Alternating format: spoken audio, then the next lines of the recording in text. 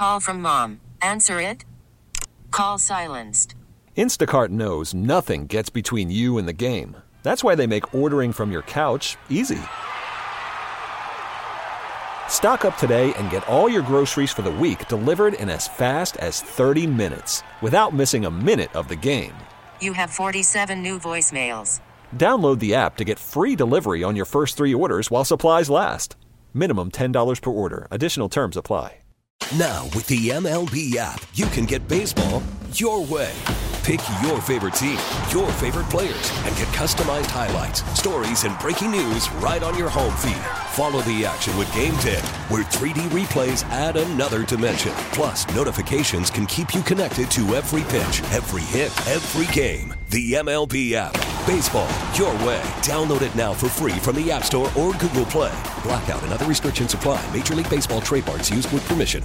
Back here on Sports Talk on the Big 870, Mike Detillier along with Charlie Long in studio. We've had a couple texts asking about the NCAA basketball brackets, where you can hear the bracket set. Don't miss it. Sunday, you can hear right here on the Big 870 or streamlined on the free Odyssey app. It's being hosted by Jason Horowitz, and it'll be Sunday afternoon, 5 p.m. to 8 p.m. We have some people that were traveling and wanting to know if we were going to cover it, and yes. So March Madness, the brackets will be set, and you can hear it. So on Selection Sunday right here on the Big 870 from 5 p.m. to 8 p.m. on WWL, and also streaming live on the free Odyssey app. On our Oakland Heart Jewelers Talking Text line, we have the voice of the New Orleans Saints, Mike Hoss. Michael, how you doing today, buddy? Man, what a difference a year makes, huh? I mean, at this point last year, March Madness meant a lot of different things because we were having the Final Four. Yep. And now it's kind of like, oh, yeah, March Madness. Oh, yeah, forgot about that. Well, Charlie's happy. Hey, his UL Lafayette team got in last night. That's right. And my Cajuns won the Sun Belt, Mike. Who won the women's side of the Sun Belt? Ooh, was it Texas State or I think it was who was playing? It was Texas State and I think James Madison, huh? I believe it was the James Madison. Well, if he asked you that, you know damn well it's James Madison. No, I didn't know who won it. I just thought who was playing it. Congrats to Louisiana. That's good news. There you go.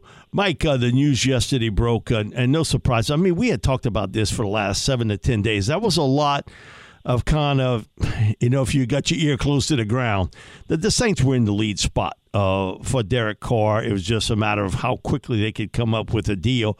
Now, over the weekend, ESPN put a stick in the spoke, so to speak, and they came out with a story. And I'm sure whoever gave Jeremy Fowler that story, they did it for a reason. And then the next day, bang, the Saints signed Derek Carr. You got an upgraded the quarterback position, and I think for this football team, it's the first step in trying to, however you want to put it, rebuild, retool your offense. And to get it done at this time, right? So soon, before the NFL season really even begins, that you can kind of start from the top down offensively and go, okay, that's in position. Whether you are a Derek Carr fan or not a Derek Carr fan, guess what? In 2021, they played 4 different starting quarterbacks, and it wasn't a ton better in 2022. So it's an upgrade at the position. And so you move on, but just the ability to be able to do so, get yourself under the cap where you got to do it. We know they will. And now you can kind of – I feel like the draft is different. I feel like the Mike Thomas thing might be different. There's just so many things that feel different with this signing out of the way. And I know officially he can't sign until the 15th, but with this news out of the way so soon. I mean, the offseason used to be boring, Ain't boring no more. Right, it was funny. Tim Brando brought it up to me yesterday off the air, and then he said it on the air. He said, Mike, I attended the NFL meetings last summer. And he said, Jerry Jones was the speaker, and he said, you know what the NFL loves? Drama. That's what they're getting. Yeah. They're getting the drama. Really, the way they've laid it out with when you can do things and, the time. March 15th doesn't mean anything like it used to mean. Mike, you kind of touched on it a little bit, but the impact that the Carr signing has on what the Saints want to do in the draft. You have 3 picks in the top 71. Mike and I have kind of talked a little bit off air about it, that maybe the Saints will still take a quarterback at some point, but I think with those first 3 rounds, you're using them to fill holes on this team immediately to get as many wins as possible with Carr this upcoming year. So what kind of an impact do you think it will have on the draft? What kind of players do you think they're going to be chasing after now? And Hoss, the other thing is, how much money will they have to spend in free agency? Because it had always been this team had always made a big initial splash. I think you've seen the splash. It's Carr. And then sort of waited, maybe it was a week, 10 days before they did any sort of signing. And with the salary cap situation the way it is, I don't expect they're going to make a major free agent bring-in signee. Now, they may sign people that's already on the team today, but I think it certainly changes your outlook on the draft, and I think it changes it that you better take a look at upgrading your offensive, defensive line. No, I agree. To that point, first, you're right. I don't anticipate March 15th or 16th being big players, because that's just not really their style in previous years. If they feel like there's somebody they want and that can help, and they'll go out and get them. But I think that will be a weaker or so later. I think you're right. I think, to me, defensive tackle. Now, again, we don't know the situation with Mike Thomas. If Thomas is healthy and they can figure out a contract that will be amenable to both, and now you've got a contested wide receiver that, if he hopefully can stay healthy, that to me is kind of a long shot, but who knows? But it does change the draft situation. But I still think they'd go after a wideout. They got to get a running back. They need some youth at running back. They're going to play without Alvin for a while. But that defensive front, that defensive interior line, and you can never have enough interior offensive linemen. I think they're pretty solid at tackle on both ends. But the games that I remember Dennis talking about and Mickey talking about the most were when they got beat in the trenches. Yep. Baltimore, games like that, and that's an area they have to address.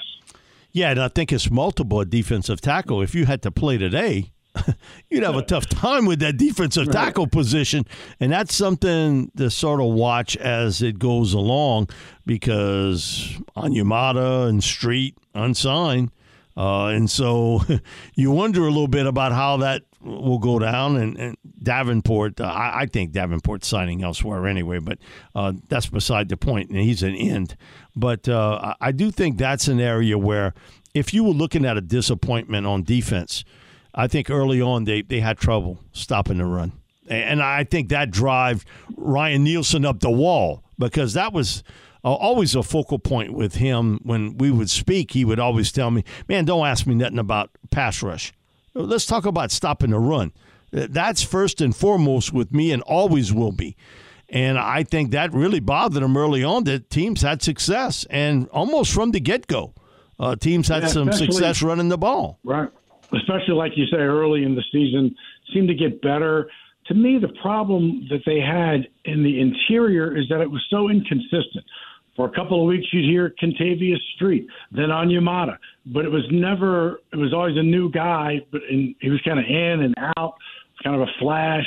And they never really had that consistent run stopper in there in the middle. There would be a couple of guys every once in a while who would make flashes, but just didn't have it. I do believe some of those guys will be back on the team, with different contracts. But you're right. As they were able to, in the second half of the season, stop the run better, certainly kept the points down a lot more, finally got some turnovers and some interceptions. It changed everything. But in those first 8 weeks, prior to Week 8, which was the Raiders game, when there were so many times this year, or I should say there were a few times this year when you felt like, all right, they've turned the corner, and I felt like the Raider game was one of those, and then it didn't happen. Just couldn't do it consistently.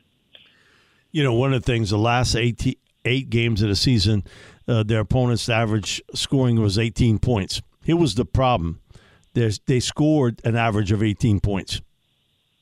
Right. So, okay, I can even figure that one out, that, that's going to be 500 or in that region when it's like that. Mike, I think other than defensive tackle, and certainly I would look at offensive guard. I just think that's a spot only because Andrus Peat cannot stay healthy, and he signed too. He's got a big number on that contract. That has to be an area to take a look at. But running back now with the impending situation happening with Alvin Kamara, and this team does not have a power back anymore. Mark, he's was in the winter years of his career last year.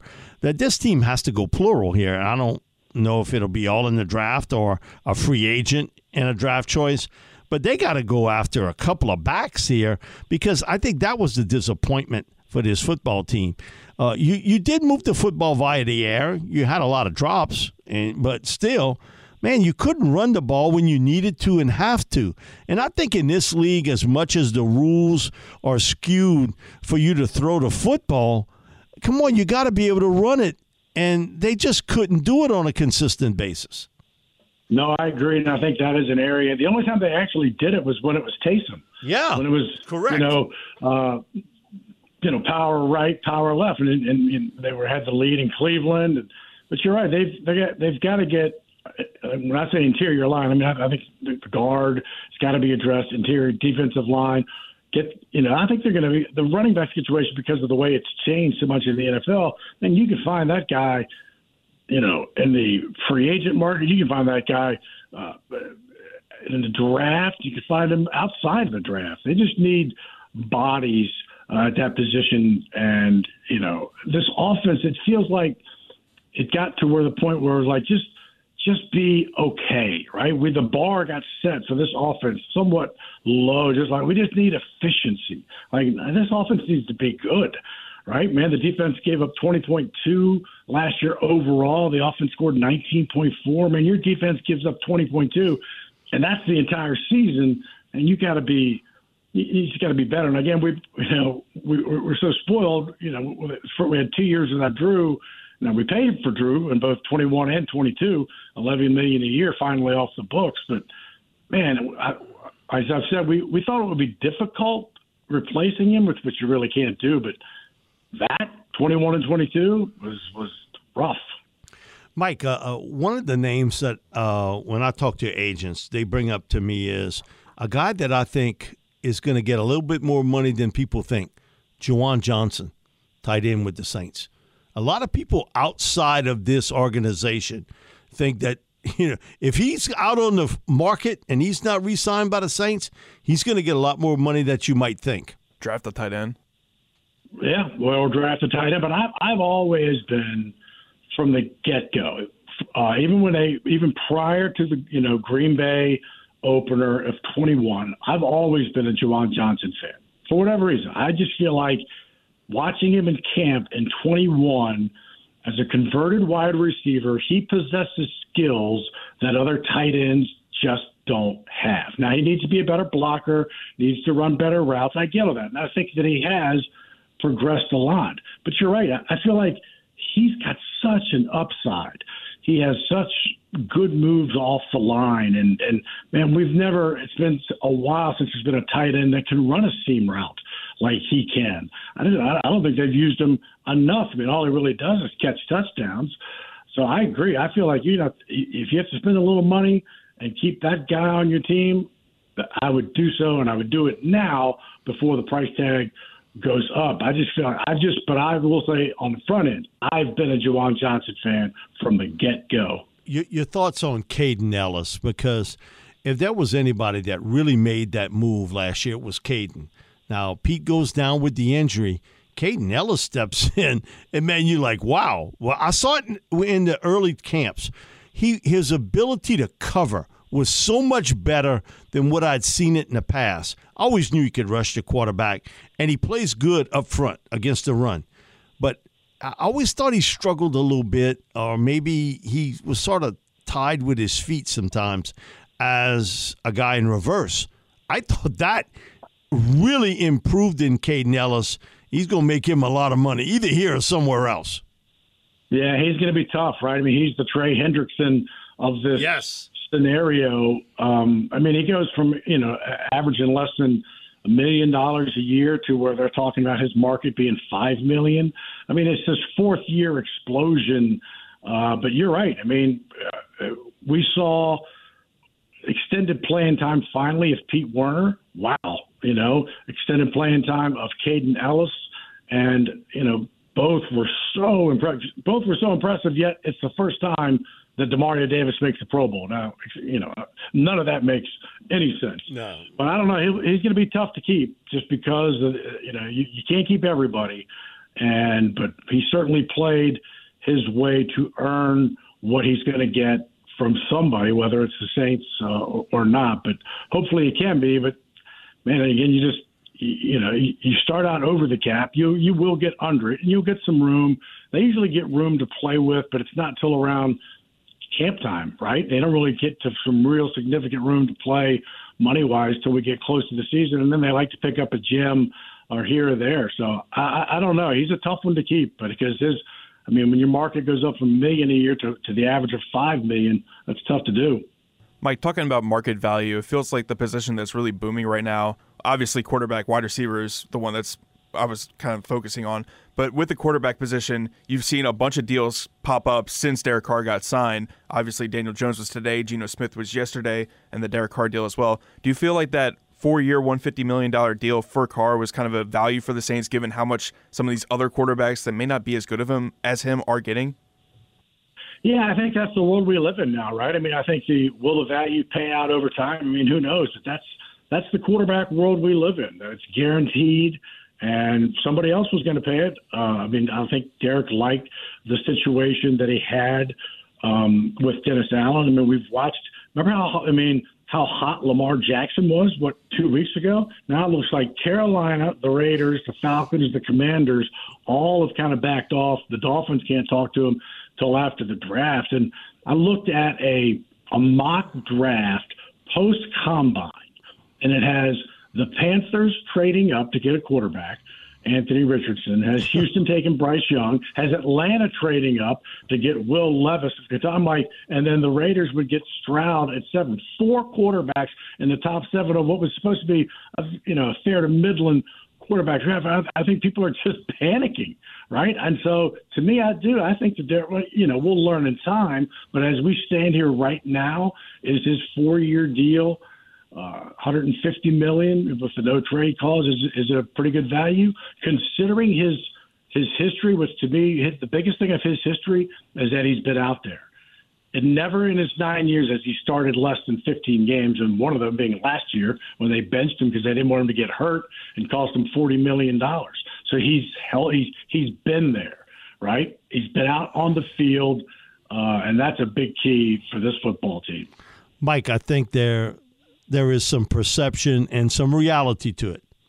With Terry Fontenot, Ryan Nielsen in Atlanta, that they're going to try to cherry pick some of these defensive players that become free agents with the Saints. Your thoughts? I agree. Well, they know what they're getting, and that's the problem that the Saints have is that they can't keep everybody. They start over the cap, and they work their way under it brilliantly by restructuring Davis and Hill and Will Lutz and different players. They still have a few that they can go to, but you're gonna lose some players that are kind of have been at least not starters but foundational players for you, and nobody knows that better than the coaches who have left. Nielsen and certainly Terry Fontenot knows what he's getting. I think teams kind of have bonds and or relationships with other teams like the Saints do with Baltimore, and it's not based on a ton of history between the front offices. They just know what you're getting, right? And so Ryan Nielsen and Terry Fontenot know what they're getting in a player that comes from New Orleans. And it wasn't always this way, but the culture here has changed. So they know what they're getting. Same thing we always do when we got somebody from Baltimore. We knew what kind of player that the Saints were going to get. But it's this defense will look, I think, we already know the coaching staff looks wildly different. I think the defense will as well. Mike, thanks so much for joining us this afternoon, bud. Really appreciate your time and knowledge. Anytime, fellas, and we'll be out at the Saints camp on Saturday, 12 to 2, as Derek Carr gets introduced to the Saints. All righty, Michael. Be listening. Thank you so much for joining us. You bet, fellas. All righty, that was Mike Hawes, voice of the Saints, and we'll be back with more sports talk here on the Big 870. We get it. Attention spans just aren't what they used to be. Heads in social media and eyes on Netflix. But what do people do with their ears? Well, for one, they're listening to audio. Americans spend 4.4 hours with audio every day. Oh, and you want the proof? Well, you just sat through this ad that's now approaching 30 seconds. What could you say to a potential customer in 30 seconds? Let Odyssey put together a media plan tailor-made for your unique marketing needs. Advertise with Odyssey. Visit ads.odyssey.com.